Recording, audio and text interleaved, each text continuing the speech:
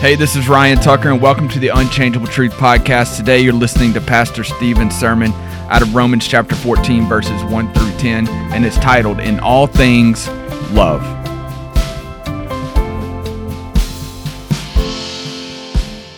If you have a Bible today, please open it up. Romans 14. Romans chapter 14. This is a series that we've been in now for 53 weeks. We've still got a little bit more to go. It's a series entitled Life Transformation, and the guy who wrote Romans, he wrote it to the church at Rome, but he also wrote it to the church here at Highland Park. And basically what he is saying is this, that when you come to know Jesus Christ as your Lord, you will never be the same. You will be transformed. Now, understand, he's not saying, we dealt with this early on, he's not saying that you will be perfect. But what he is saying is your desires will change. Your want to will change. That no longer will you view your life as yours, but now as the life of Christ. And so truly, this guy was changed and transformed so much, they wouldn't even believe it. They finally had to flat out change his name because of the transformation that took place in his life. And so this morning, we're going to be looking at the first 10 verses in Romans 14, and we're going to be talking about when Christians disagree. And the title of the message is, In All Things, Love. Now that makes sense, doesn't it? When Christians disagree. Now, I ran across this not too long ago, and there is a online service or an online publication known as Church Answers. And they did a recent Twitter study. And they solicited responses from pastors all around the world to share with them, or for the pastors to share with them, things that had brought about fights in their church. So these are real life problems or disagreements that happened in real life churches. We could spend the rest of our time this morning because the list that they gave was just unbelievable. But I found a few kind of interesting, and I thought I'd share them with you today. First of all, there was a church that fought over whether or not to build a children's playground or to use that land for a cemetery. And I don't know about you, but I'm dying to know what they did. There was a church that had a fight over which picture of Jesus to put up in their foyer. And I'm like, who took the picture of Jesus? I'd like to know that. There was a church, you'll like this one, this is just true. There's a church that had an argument on whether they should allow deviled eggs at the church meal. Right? What do you say, Calvin? You can't make this stuff up. Right? I think deviled eggs are okay, but you got to balance it out with angel food cake. Kind of get that going. Here's another actual argument that happened in a church over whether to have gluten-free communion bread or not. And I read that and I'm like, I thought gluttony was a sin. Is that? All right, let's just go on.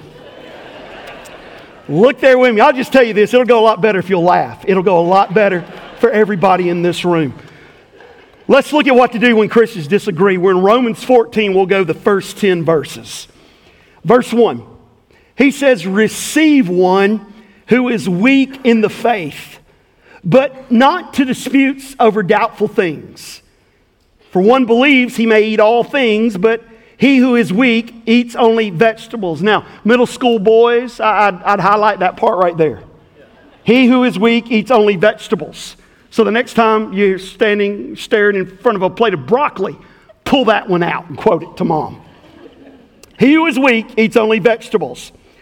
Let not him, verse 3, who eats despise him who does not eat. Let him who does not eat judge him who eats, for God has received him. Who are you to judge another's servant?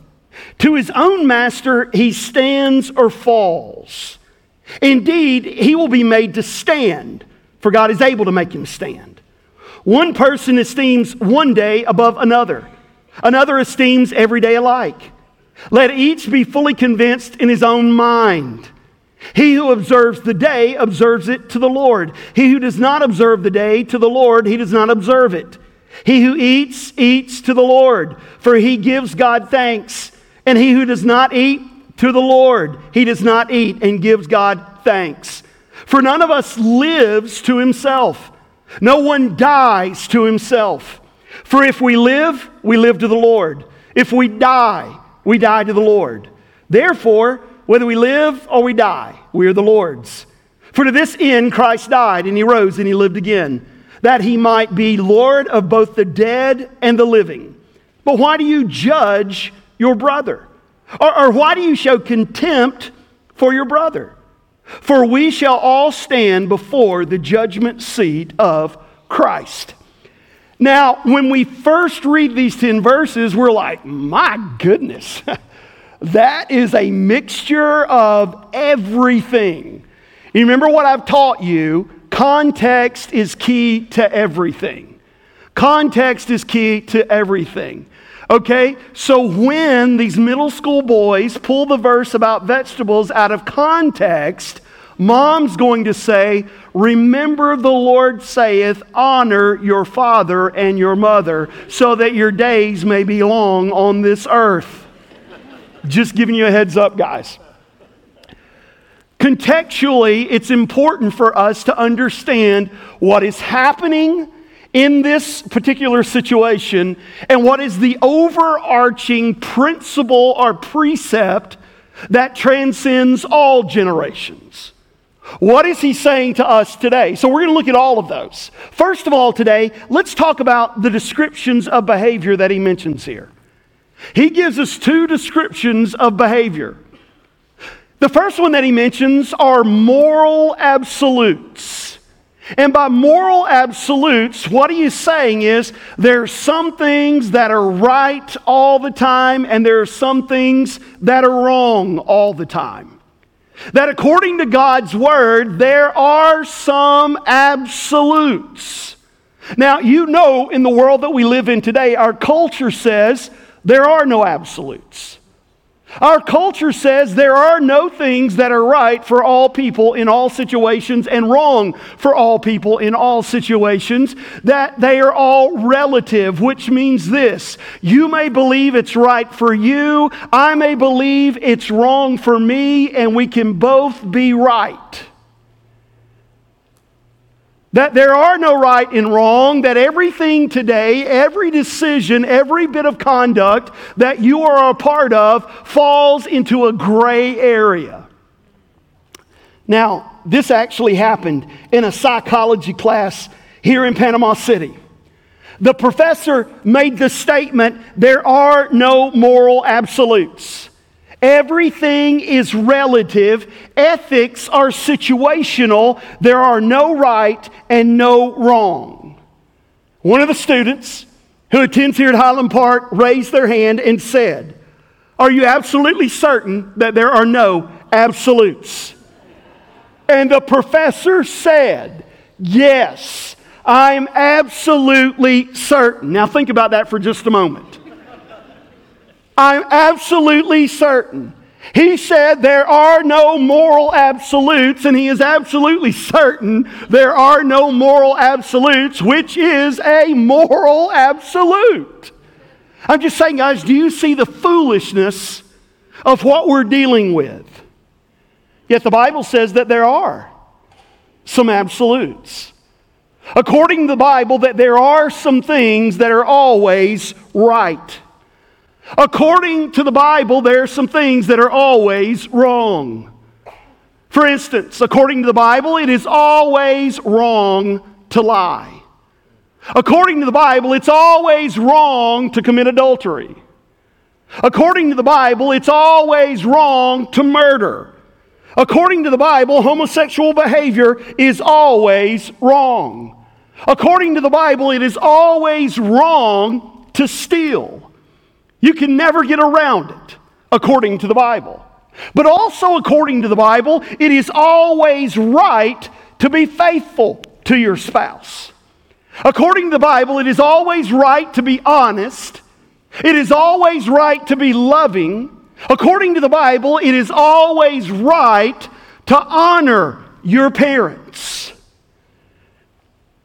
Now, I love it when everything fits in one of those two categories, right and wrong.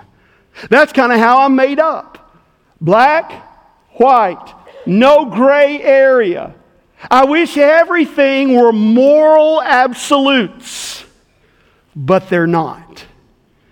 Not everything the Bible particularly speaks toward. And when it comes to that, not only are there moral absolutes, but then there are also decisions, behavior, conduct that is a matter of personal conviction. Because there are some decisions that you and I face that the Bible really doesn't address. Some Christians say, hey, this is wrong, I can't do it.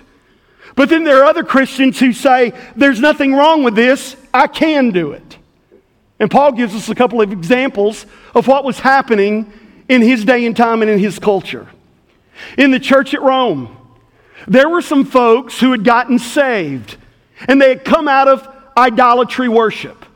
They were pagan worshipers. And what they would do is they would take the finest of the cattle, and they would sacrifice them to their false idol.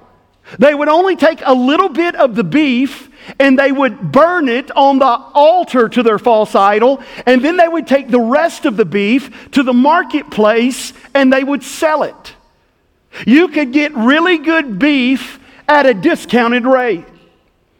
And so those Christians said, you cannot eat that beef because it was sacrificed to an idol. And so there were other people that bought this meat and they ate it up. But these were saying, no, you can't really love Jesus. You can't be a good Christian and eat that meat. And then the others said, but now hang on. We know that idols aren't real. What do you think? There are demons in that beef? And if they are, after about 30 minutes at $3.50, they won't be anymore. And so they're like, it's good beef, it's cheap. What's the issue? I'm just saying they disagreed over it. Now, I love things very neat. It would have been so much easier if Paul would have said, do not eat the meat. That's not what he said. He said some will, and they'll be fine with it. Their conscience will be pure.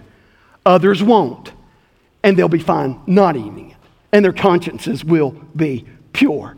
But not only did they disagree over whether they should eat the beef that had been offered to the false idols, they also started disagreeing over days of the week. Look back in verse 5. Look at what he says in 5. One person esteems one day above the other. So you had these Christians who came out of Judaism. And as a good Jew, you followed the laws of the Sabbath. And so they said, you know what, we're still going to follow the laws, the regulations of the Sabbath, which mean on Saturday we don't do anything, and then we're going to worship on Sunday. Now, if that's what they wanted to do, that's fine, as long as they did not believe that that drew them closer to God, or they were trying to find some kind of salvific answer through the obedience of the laws of the Sabbath. Well, you had these new Gentile believers, they got saved. And so these Jewish believers said, listen, here's the deal. On Saturday, to be a good Christian and follow the Sabbath, on Saturday you do nothing. On Saturday, you can't walk more than half a mile. On Saturday, you can't carry more than 2 eggshells worth of water. That on Saturday, you do nothing else, and then you worship on Sunday. And these Gentile believers said, whoa, hang on. There's no day that is any more important than any other day. And so these were some issues that the Bible didn't address directly. And what does Paul say? It's a matter of personal conviction. It's not right. It's not wrong. It's a matter of personal conviction. Now, what we love to do is we love to make lists, don't we? We love to add to what God says. I was thinking about that this week as I was preparing for my message this morning. In over 30 years of ministry, I thought about all the things that very well-meaning, sincere people had told me are a sin that the Bible does not specifically address. Really, I've already told you, we could spend the rest of this morning me just sharing every one that I was told, but we don't have time. And I can only imagine if you've been in church very long as well, you also have your list of things that you've been told are a sin, and the Bible does not address these. Let me share some of them with you this morning. Here's what they told me. Well-meaning people. They said that it is a sin that if you read out of any version of the Bible except the King James Version. I've had folks tell me that over the years. You may even be one sitting here today and you're like, that's all I read out of, the King James Version. Hey, listen, if you like reading out of the King James Version, studying the King James Version, then flat out read it to every page is falling out. You can't make it out anymore. Then go get you another brand new King James Version Bible. That's your prerogative. That's whatever you want to do.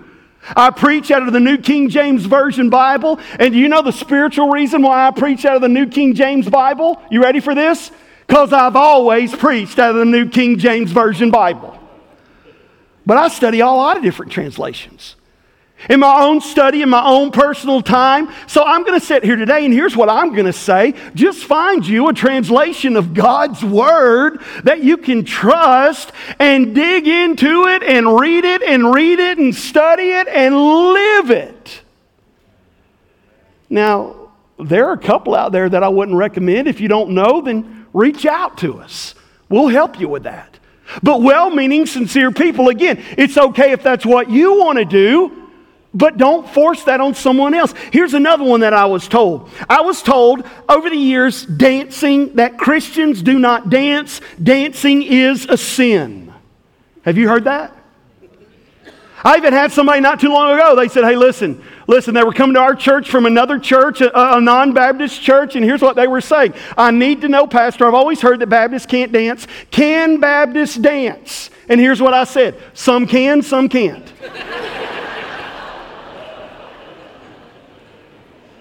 There's some of you during worship, if you're not dancing, I don't know what you're doing. I've had folks, well-meaning people, say this, that it is a sin to play cards. Play cards? Whoa, Christians cannot play cards. It's a sin. Now, you'll find this very interesting. Did you know how the domino game 42 got started? A bunch of Baptists thought it was a sin to play cards, so they played the game of dominoes. Dominoes are okay, cards are a sin. Chewing tobacco, dipping snuff, that's wrong, they told me. That is a sin. Mixed bathing is a sin. Now some of you are like, mixed bathing, what does that mean? Well, let me first of all say this, it has nothing to do with bathing. Mixed bathing is when boys and girls swim in the same swimming pool. And we would send a group off to camp, boys and girls would swim in the same swimming pool, and I had folks come in, how dare we allow mixed bathing? That is a sin. Smoking is a sin. That if you're a Christian, you don't smoke. It is a sin. Well, I wish somebody would have told that to my deacons in North Mississippi because I wouldn't have had a single one left if you'd shared that with them. People ask me, Pastor, does smoking send you to hell? No, it doesn't send you to hell. Makes you smell like you've already been there.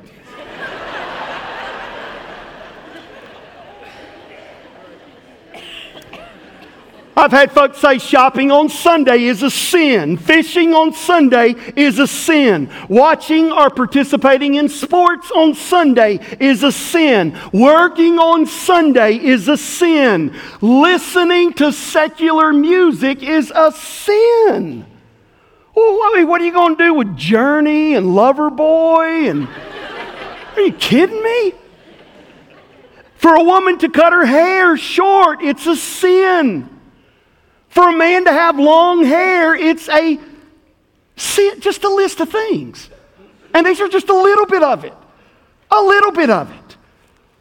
And you would have your own list, and it would be a long list. That down through the ages, folks have said this is a sin that the Bible does not clearly speak on these issues. Now, there are some things that are absolutely right. We know that. There are some things that are absolutely wrong. But he says there are some things that are a matter of personal conviction. I heard about a preacher one time that preached an entire sermon on the sin of smoking. There's a little old lady on the third row that just sat there. Amen, amen. Preach it, preacher. Come on, preach it, brother. Encouraging him over and over. The sermon ended. She opened up her purse. She took out her tin of snuff. And if you don't know what snuff is, that's almost like powdery tobacco. She got a pinch of her snuff, stuck it between her gum and her cheek. She walks out of the church where the pastor was receiving people. And she said, "Preacher, I want you to know that was a great sermon this morning. It is a sin to smoke." And he said, "Ma'am, how dare you?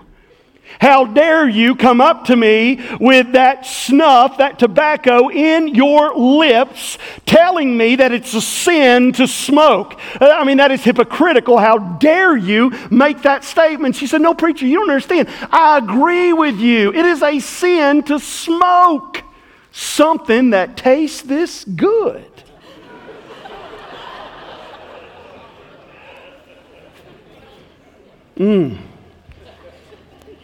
I can see some little old ladies that I've pastored over the years. You say, "Pastor, are you saying that smoking and dipping snuff are okay?" I'm not saying that. I'm not saying that at all. I'm just saying, wouldn't it be great if the Bible specifically said that the Bible doesn't address? Charles Spurgeon, some of you guys like Charles Spurgeon, one of the great English Baptist preacher of the last century. He smoked cigars. Everybody in his church knew that he smoked cigars. One evening at the Metropolitan Tabernacle in London, Charles Spurgeon invited a great American preacher to come in. That preacher spent the entire sermon preaching on smoking, the sin of smoking, not knowing that Charles Spurgeon smoked cigars. Everybody in the place just sat there and got quieter and quieter and quieter because they all knew that Spurgeon smoked cigars. And after it was over, Charles Spurgeon stood up, and in a way that only he could do, a very loving way, a very kind way, here's what he said: "Church, let's open up our Bibles to Romans 14, the very passage of Scripture we've just read." And he said, "For some Christians, their conscience will not allow them to do it." And then he made a famous statement that he has been quoted many times for. He said, "Not only do I smoke cigars, I smoke cigars for the glory of God." Oh man, I don't think I could do that. I don't think I could do that. Now, I think I know something today that Spurgeon probably didn't know, and that smoking gives you cancer. And so I couldn't do that. My conscience would not allow me to do that. But man, I wish it very clearly stated in God's Word, this is right and this is wrong. But I'm saying, guys, there are things that we face throughout life that he says is a matter of personal conviction. You say, "Well, do I have any guidelines when it comes to my choices and my decisions when the Bible does not speak directly?" Well, I'll give you 3 guidelines. I don't even think I've got them on the screen, so you have to write down. If you don't get them, email me and I'll give them to you. The first one is what we've just talked about. It is very simply this: is this action prohibited by the Bible? Is it prohibited by the Bible? Now, that right there, if it is, case settled. I don't even need to be doing it. If the Bible expressively speaks prohibition against it. Here's the second question: can I ask Jesus to bless this behavior? Does the Bible expressively prohibit it? Can I ask Jesus to bless this behavior? And the third one, and this comes from my mother who says this all the time, especially when I was growing up: is this something you'd like to be found doing if Jesus were to return? Would you be okay doing this if Jesus were to come back right now? And so here's really what he is saying, that there are some things that are right, there are some things that are wrong, and there are some things the Bible doesn't speak on that are a matter of personal conviction. So that's the descriptions of behavior that he mentions in this passage. But then he kind of takes it a step further, and he says not only are these behaviors, but I want you to look at some differences when it comes to believers. First of all, they're weak believers. They're weak Christians. 3 times in this passage of Scripture, Paul mentions weak Christians. And he tells us there that a weak Christian is somebody who's still living under legalism. That God has a list of what is right, and God has a list of what is wrong, but a legalist has added traditions of man to the Word of God. That a legalist, their list is longer than God's list. Full disclosure this morning, okay? I'm a recovering legalist. I'm black, I'm white, there's no gray. I've already made that very clear to you. That's kind of how I tend to function. And I was taught legalism growing up, and I've grabbed a hold of legalism, and God has been moving and working in my life. And so, hello, my name is Stephen Kyle. I am a recovering legalist. And some of you are laughing at me, but you shouldn't be, because you're worse than I am. There was a group of Jews in the Old Testament, we know them as Pharisees, and man, they were so legal. Here's what they did. They said, God's got this list here of right and wrong, and so we're going to build a fence around God's list of what is right and wrong, right? We're going to build our own fence, and that fence is going to make sure that you don't get near breaking God's right and wrong. And matter of fact, here's what we're going to do. We're going to build a second fence, because we don't want you to even get close to the first fence. And so they had that first fence, which was a list of rules, and then they come along and they build a second fence, which is the list of rules and traditions and all that. And they say, well, to ensure that you don't break God's rule, then don't even get near the second fence. And that's the reason why in Mark chapter 7, Jesus said this to them: you've made the word of God of no effect because of your traditions. And so I would say today that you and I have to ask ourselves the question, do I believe what I believe because of the tradition of man? Or do I believe what I believe because the Word of God says it? See, here's what a legalist says. A legalist says that Christianity is do's and don'ts. A legalist believes that he can gain God's favor by doing certain things and by not doing other things. A legalist lives in more mortal terror that a Christian somewhere is having fun. You can't have fun and really be a believer. You can't have fun and really love the Lord. They have perfected what is called the high holy look. It is a cross between acid indigestion and a migraine headache. Oh, I love the Lord so much. I'm a good Christian. It even has to do with days of the week today, right now. That there are some Christians out there that say this. They say that Sunday is now the new Sabbath. Well, friend, that's not in the Word of God. The dogma of the Roman Catholic Church says that Sunday is the Christian Sabbath, right? So now, on Sunday, we set those rules that were part of the Sabbath, which was Saturday, that now we live those on Sunday. And so they come along and they say this, you know what? All you should do on Sunday is worship and rest. Worship and rest. Now, please hear me. If all I do on Sunday is worship and rest, it's been a good Sunday. I tell you, there's nothing like going home. I mean, I know I would backslide because I would turn the TV on to watch a ball game, and a good legalist would never do that. But there's nothing like eating a good meal, going home, turning the ball game on, and falling asleep in my recliner. That's a good Sunday. being able to gather together with you. But there are folks that out there that say, oh, no, you don't really love the Lord. If you did, you wouldn't do anything like that. I'm just going to worship God, but on Sunday afternoon, I'm not going to do anything else. And you certainly have the right to believe that way, but if you try to impose that on someone else, you're being a legalist. Because there are other Christians that love the Lord just as much, and they say, you know what, I'm going to go to church and I'm going to worship God on Sunday, but on Sunday afternoon I may mow the grass. My grandmother used to tell me growing up, you mow the grass on Sunday, it grows twice as fast. I come from a long line of legalists. I'm going to go to church on Sunday and I'm going to worship, and then Sunday afternoon I'm going to go fishing. And again, my grandmother would say, any fish you catch on Sunday do not taste good. And there are folks who sit there and say, you know what, I'm going to go and I'm going to worship on Sunday, and it's Sunday afternoon, I'm going to go out and watch a movie with my family, or I'm going to go to the ballpark, or I'm going to do this and I'm going to do that. And they can do that with a clear conscience.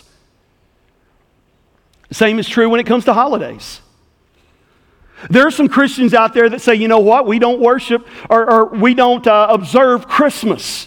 Because Christmas, and they're correct, Christmas was based off of a pagan holiday, Sol Invictus, which means victory of the sun. And it was a Roman pagan holiday. And some of the very things that we do at Christmas are things that they did in this pagan holiday. And so they say, we're not going to put up a tree. We're not going to decorate a tree. We're not going to hang lights. We're not going to do any of those things. And I would say, well, that's whatever you want to do. If that's what you don't want to do, then don't do that. But then there are other folks out there that equally say, I love Jesus Christ, and they can do this with a clear conscience. Don't try to make somebody else feel guilty because they don't do it. Several years ago, I made the decision that I would not watch rated R movies. I've shared this with you. I wish I could take you to a verse of Scripture and I could say, look, it says right here in Philippians 2 verse 4, thou shalt not watch any movie above PG. But it doesn't. And the reason why I quit watching rated R movies is because when my girls were young, there would be times I would sit there and I would say, hey, listen, you guys need to go and watch something in your room. This is a movie for adults only. This is only for mom and dad. And I say that and some of you are like, oh my goodness, you were watching? No, not movies like that. Just movies we didn't want our kids watching. And I felt the Holy Spirit of God sitting there and saying, well, if they can't watch it, you ought not watch it. Please hear me. That doesn't make me more spiritual than you. Okay? And for me to sit there and try to impose what God has said to me would be wrong. If I were to watch a rated R movie, I'm not going to have a clear conscience. Because God is impressed that on my... You see what is happening here? The problem is we've come to a point where we almost think strong Christians are the ones with the longer list. Those are the ones that really love God. And Paul says, no, the ones with the long list, those are the weaker Christians, not the strong ones.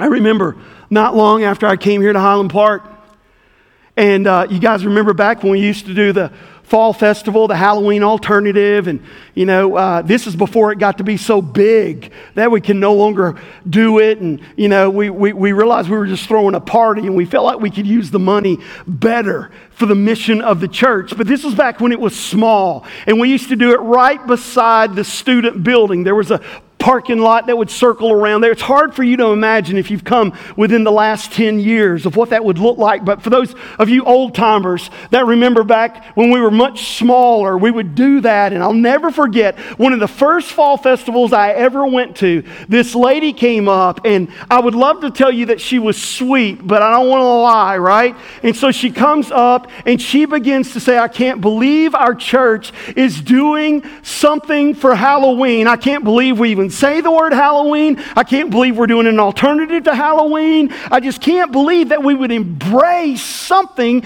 that is so evil. And you would have been proud. I was real kind, It was real nice. I was listening, and in the course of the conversation, I made the mistake of telling her that most of, that my kids, most of their lives have dressed up and gone trick-or-treating. And you would have thought, oh my goodness, I'm the devil's spawn. I'm not even saved. I'm an evil, evil person. Now I'll tell you this, our youngest, he quit trick-or-treating when one year he went as Peyton Manning in his Tennessee jersey. And I told him when he was dressed up like Peyton, I'm like, you're making a terrible mistake. These Florida people are not going to give you good candy. And you guys didn't. And he said, I'm done. I'm not doing this ever again.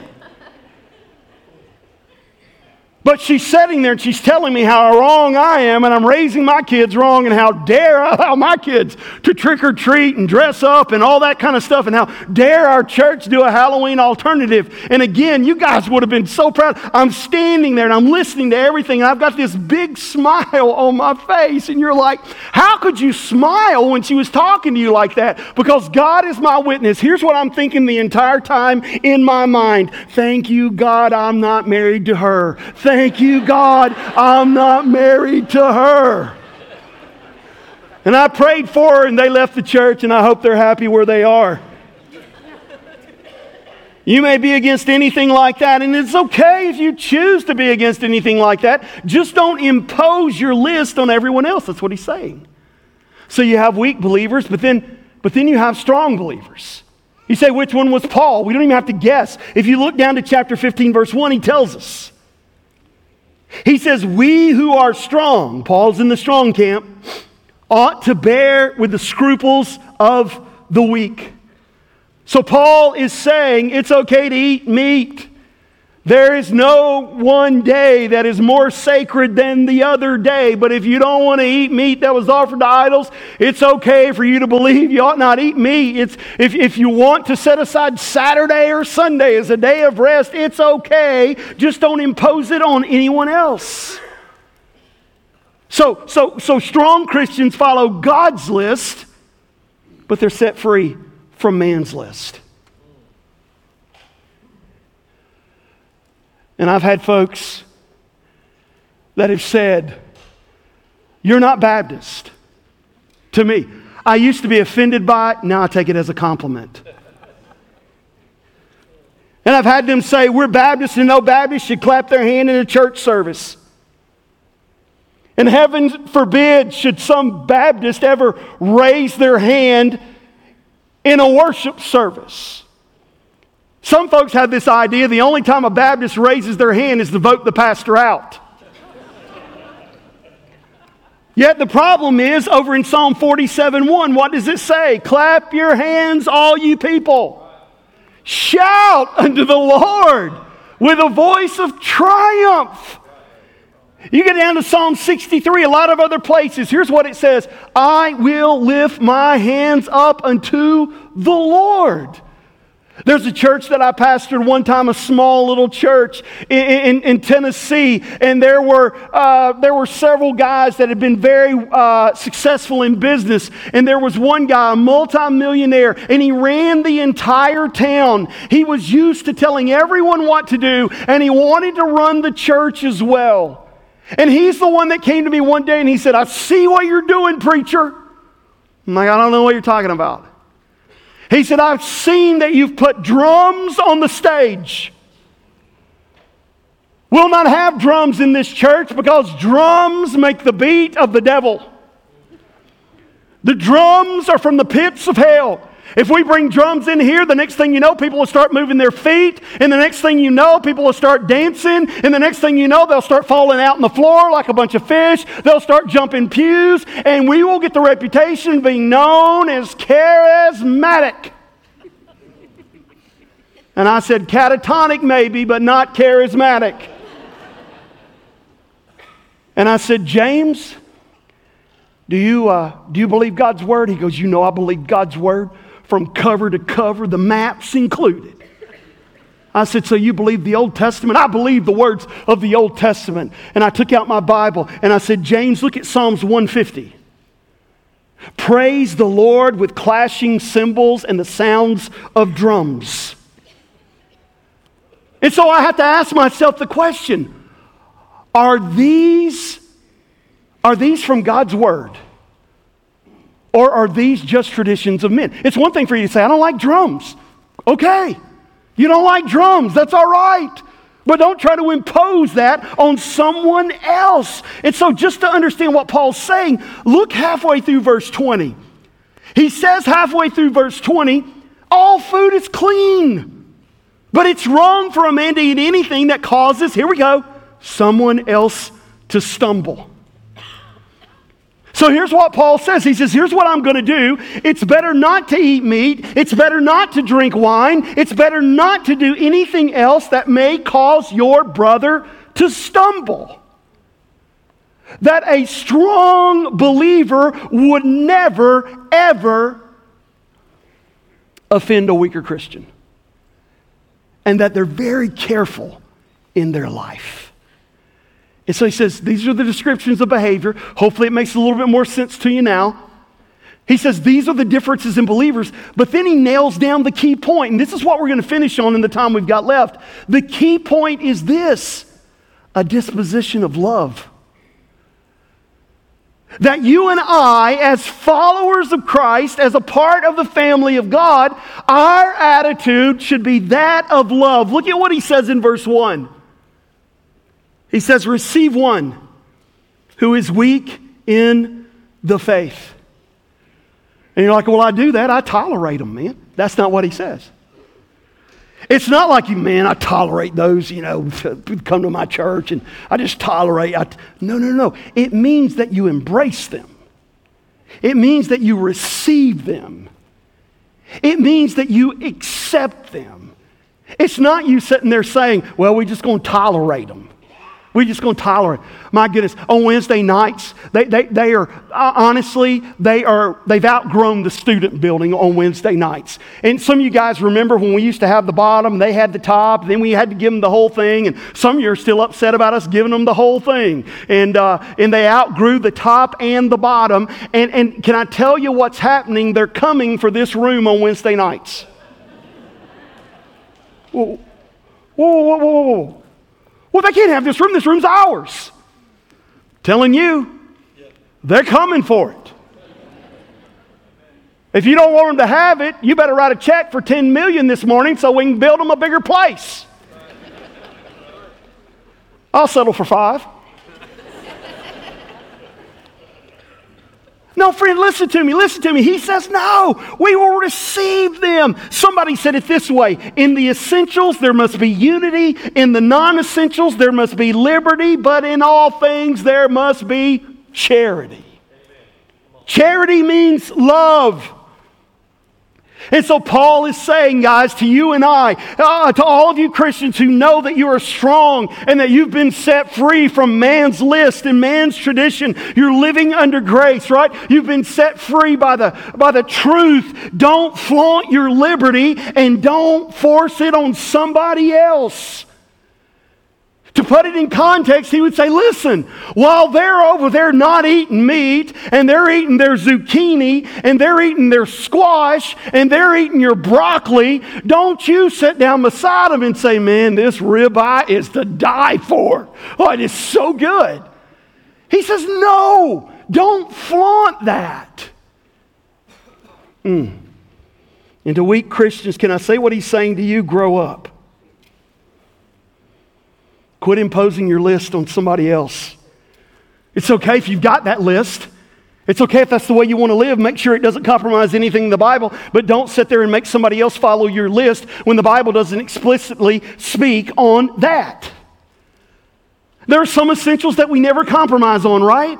What are those essentials? We dealt with it. I would say it wasn't that long ago, but it was before we started the book of Romans. So it was like almost 2 years ago. We dealt with a series on Sunday morning entitled Non-Negotiables. These are things that we do not negotiate. These are absolutely essential to who we are and what we believe and how we move forward. And to kind of summarize that, these are the essentials that we do not compromise on. The first one is this: the Bible is the very Word of God.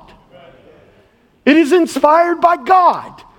I will not compromise on that. The second one is the divinity of Jesus Christ, which means this: He was fully 100% man and He was fully 100% God. I'll not compromise on that. The third one, the substitutionary atonement of Jesus Christ. Here's what that means. It means that Jesus died in my place. And that salvation comes through faith and faith alone in Jesus Christ. It was satisfied through Jesus Christ. Salvation is not us waiting on some future thing. Salvation has already taken place through Jesus Christ. And even the promises that we have in the future will come to pass because of Jesus Christ. Salvation is through Him and Him alone. Somebody would say it this way: Jesus is enough. Hello. Another one is the bodily resurrection of Jesus Christ. That's a non-negotiable, right? That's an essential that we will not compromise on. That He really did rise from the dead. That He got up, stood up, jumped up. I don't care how you say it. He came out of the tomb. For somebody to sit there and say, oh no, I think He's still dead. I don't think He really wrote. Well, I can't compromise. I can't agree with you on that one. I can't have fellowship with you on that one. And then the fifth one is this: the literal second coming of Jesus Christ. I can't fellowship with somebody that compromises these basic fundamentals of faith. Now, when it comes to the second coming, they may not believe the way that I believe about the second coming. I believe the very next thing that's going to happen on the prophetic calendar is, I believe that Jesus is going to come back and rapture the church. Don't know when, nobody knows when. If I told you when right now, I'd be wrong for the very fact that I said when. But I'm telling you this, not on the scheduling committee, am on the welcoming committee. The next thing, I believe that. I believe He's going to rapture the church. When do you think it could happen? Today would be a great day. It'd be a great day. My mortgage payment's due next week. It'd be a great day today. I believe after that, there's going to enter into a literal 7-year time of tribulation. I believe at the end of the tribulation, Jesus is going to come back with the church, and I believe that He's going to enter into a 1,000-year reign here on planet Earth. It will be a literal millennium, is what I believe, okay? I believe after that, the devil will be loosened for one final bit of rebellion, and then he will finally be put to rest forever and ever and ever. He will be defeated. He will be locked up, it will be finished, and it will be done. I am what they call a pre-tribulation, pre-millennialist. And there are other folks that are a part of our church that are mid-tribbers. Makes no sense to me, but they believe that. There are some that are amillennialists. They don't believe there's literally going to be a 1,000-year reign. But hear me, I can fellowship with them. They can fellowship with me as long as they believe He is coming back. Some of you are like, I'm a pan-millennialist. I just think everything's going to pan out and I don't really understand it. It's just going to happen. I completely agree and I understand. And so the essentials, unity. The non-essentials, liberty. But in all things, love. And why are we to accept those that we disagree with over personal convictional matters? Well, first of all, because I've been accepted by the Lord. Look in verse 3. God has received him. Received whom? Received the guy who doesn't eat the meat. Received the guy who does eat the meat. Received the guy who follows the Sabbath. Receives the guy who does not follow the Sabbath. I've been accepted by God. Also, the reason why I'm supposed to relate to other believers that I may disagree with over the non-essentials is I belong to the Lord. Verse 8 says this, whether we live, whether we die, what? We're the Lord's. Hear me, friend, I don't belong to you, you don't belong to me, but we both belong to the Lord if we're in Jesus Christ, and He is the one who calls the shots. I have no right to tell you what you can do. I have no right to tell you what you cannot do outside of what God's Word clearly says. So I've been accepted by the Lord, and as a result, I need to accept you, whether we agree or not, don't agree on the non-essentials. I belong to the Lord, and if you know Jesus as Savior, you belong to the Lord as well. And then the third reason, I will be judged by the Lord. Look at verse 10. For we shall all stand before the judgment seat of Christ. Here's the point that he is making. I do not stand in judgment over you. You do not stand in judgment over me. But one day we will sit under the judgment of Jesus Christ. And that is the day that he'll be passing out rewards. And so the reason we act the way that he tells us to act, and we accept and we receive one another, is because Jesus has accepted you and I. And we are going to be judged by him. And that's the reason why when I pray for you, church, every single day, my prayer is this: oh God, that Highland Park would be a church that lives by grace. That Highland Park would be a church that is not so bound in the traditions of men. And I promise you that during my 30 years of preaching, I have seen a lot of legalists in the church. My prayer is, oh God, may we not be the church that fusses and fights over the non-essential so that we sacrifice the essential. And yet some of you would agree with me today. The reason why you're here is because you came from a place that more than being known what they were for, they were known for what they were against.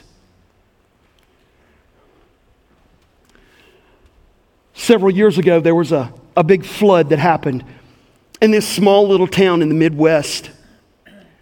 Biggest thing that had ever happened there. And there was a local newspaper reporter was trying to write a good story about the flood. He's like, my goodness, I got to come up with something good. This is the biggest thing that's ever taken place. And so he got in his little fishing boat and he just took off, going around town, floating, because the town was underwater, to see if he could find an interesting story. He saw a lady whose house was flooded that was sitting on top of her roof. And so he pulled his boat up next to her and got out and sat up on the roof with her. And he said, listen, I'm the local newspaper reporter. I'm trying to find a good story. It'd be all right if I sit up here with you for a little while and see if anything floats by. She says, all right. And so he's sitting there, and all of a sudden he sees this horse that had broken loose from its post, and it's floating. The post was floating, and he takes out his little notebook and he writes down, horse and post floated by. And then all of a sudden he looked, and there was a chicken coop that was floating by, and the chickens were still alive. And he wrote down, chicken coop floats by, chicken still living. And he's thinking to himself, I've got to have something better than this. This is what my one chance. I got to have a good story. All of a sudden he looked down and he saw this hat that was floating in the water. And this hat would float about 75 feet, and it would stop. It would turn 180 and float 75 feet in the other direction. And it would stop and turn 180 and float 75 feet in the other. He turns to the woman and he goes, oh my goodness, do you see this? Do you see this? He goes, this has got maybe it's something to do with the current of the water or something. I don't know. Maybe there's something special about the hat. He goes, I don't even know what to write down. Are you seeing this happen? She's like, yeah, I see it. And he said, my goodness, this has got to be miraculous. I don't even know. This is the story that I've been looking for. It's a miracle. And the woman said, first of all, it's not a miracle. And I don't know if it's that much of a story. And he said, what do you mean? She goes, that's just my husband. He said, your husband? She said, yeah. He said he's going to mow that yard come hell or high water.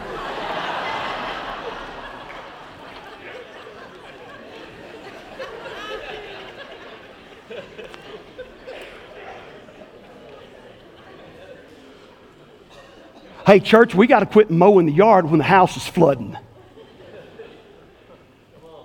I'm serious. We got to quit mowing the yard while the house is flooding. We got to quit debating non-essential things, sacrificing the most essential. We got to quit being known as the church that's against this and this and this and this, and instead be known as the church that says, Jesus forgives a multitude of sins. Jesus saves.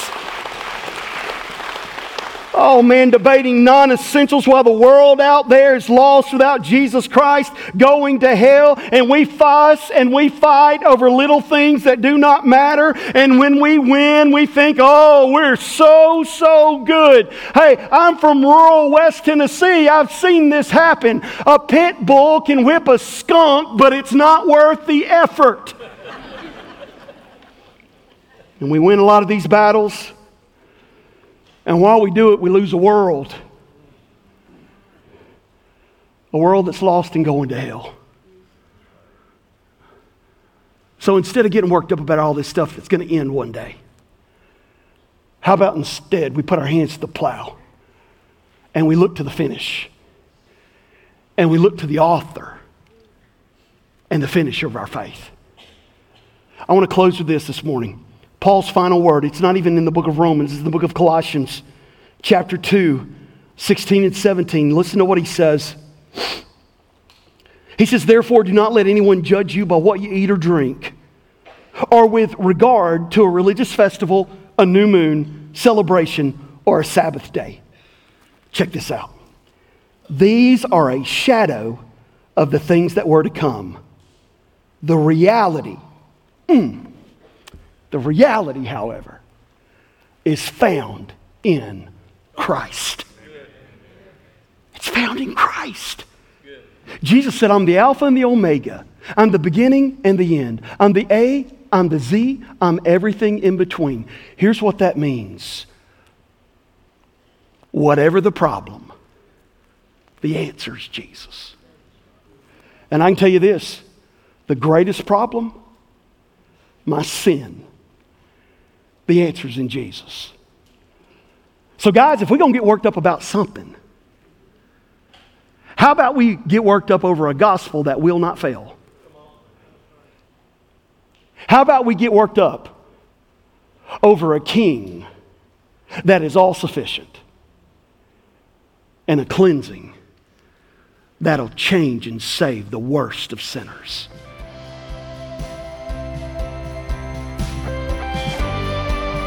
Hey guys, this is Stephen Kyle, and I want to thank you for listening to our podcast today, Unchangeable Truth. This is a ministry of Highland Park Baptist Church in Panama City, Florida, and we would love for you to visit us if you ever find yourself in the Panama City area. Our address is 2611 Highway 231 North. You can also learn more about our church and its ministry by going to our website, www.highland, and it's HILAND, park.org. There you'll learn more about what we believe, what we teach, about the gospel of Jesus Christ. There'll also be a sermon archive there so you can go and listen to various sermons over the last several years. As always, we would love to talk to you about your relationship with Jesus Christ. So feel free, shoot us an email, info@highlandpark.org. If you'd like to learn more about Jesus and what it means to follow Him. Our prayers are that you would draw near to Christ, that this podcast would be used to point you to Jesus and to help your faith grow and your walk increase. God bless you guys. Thank you for listening.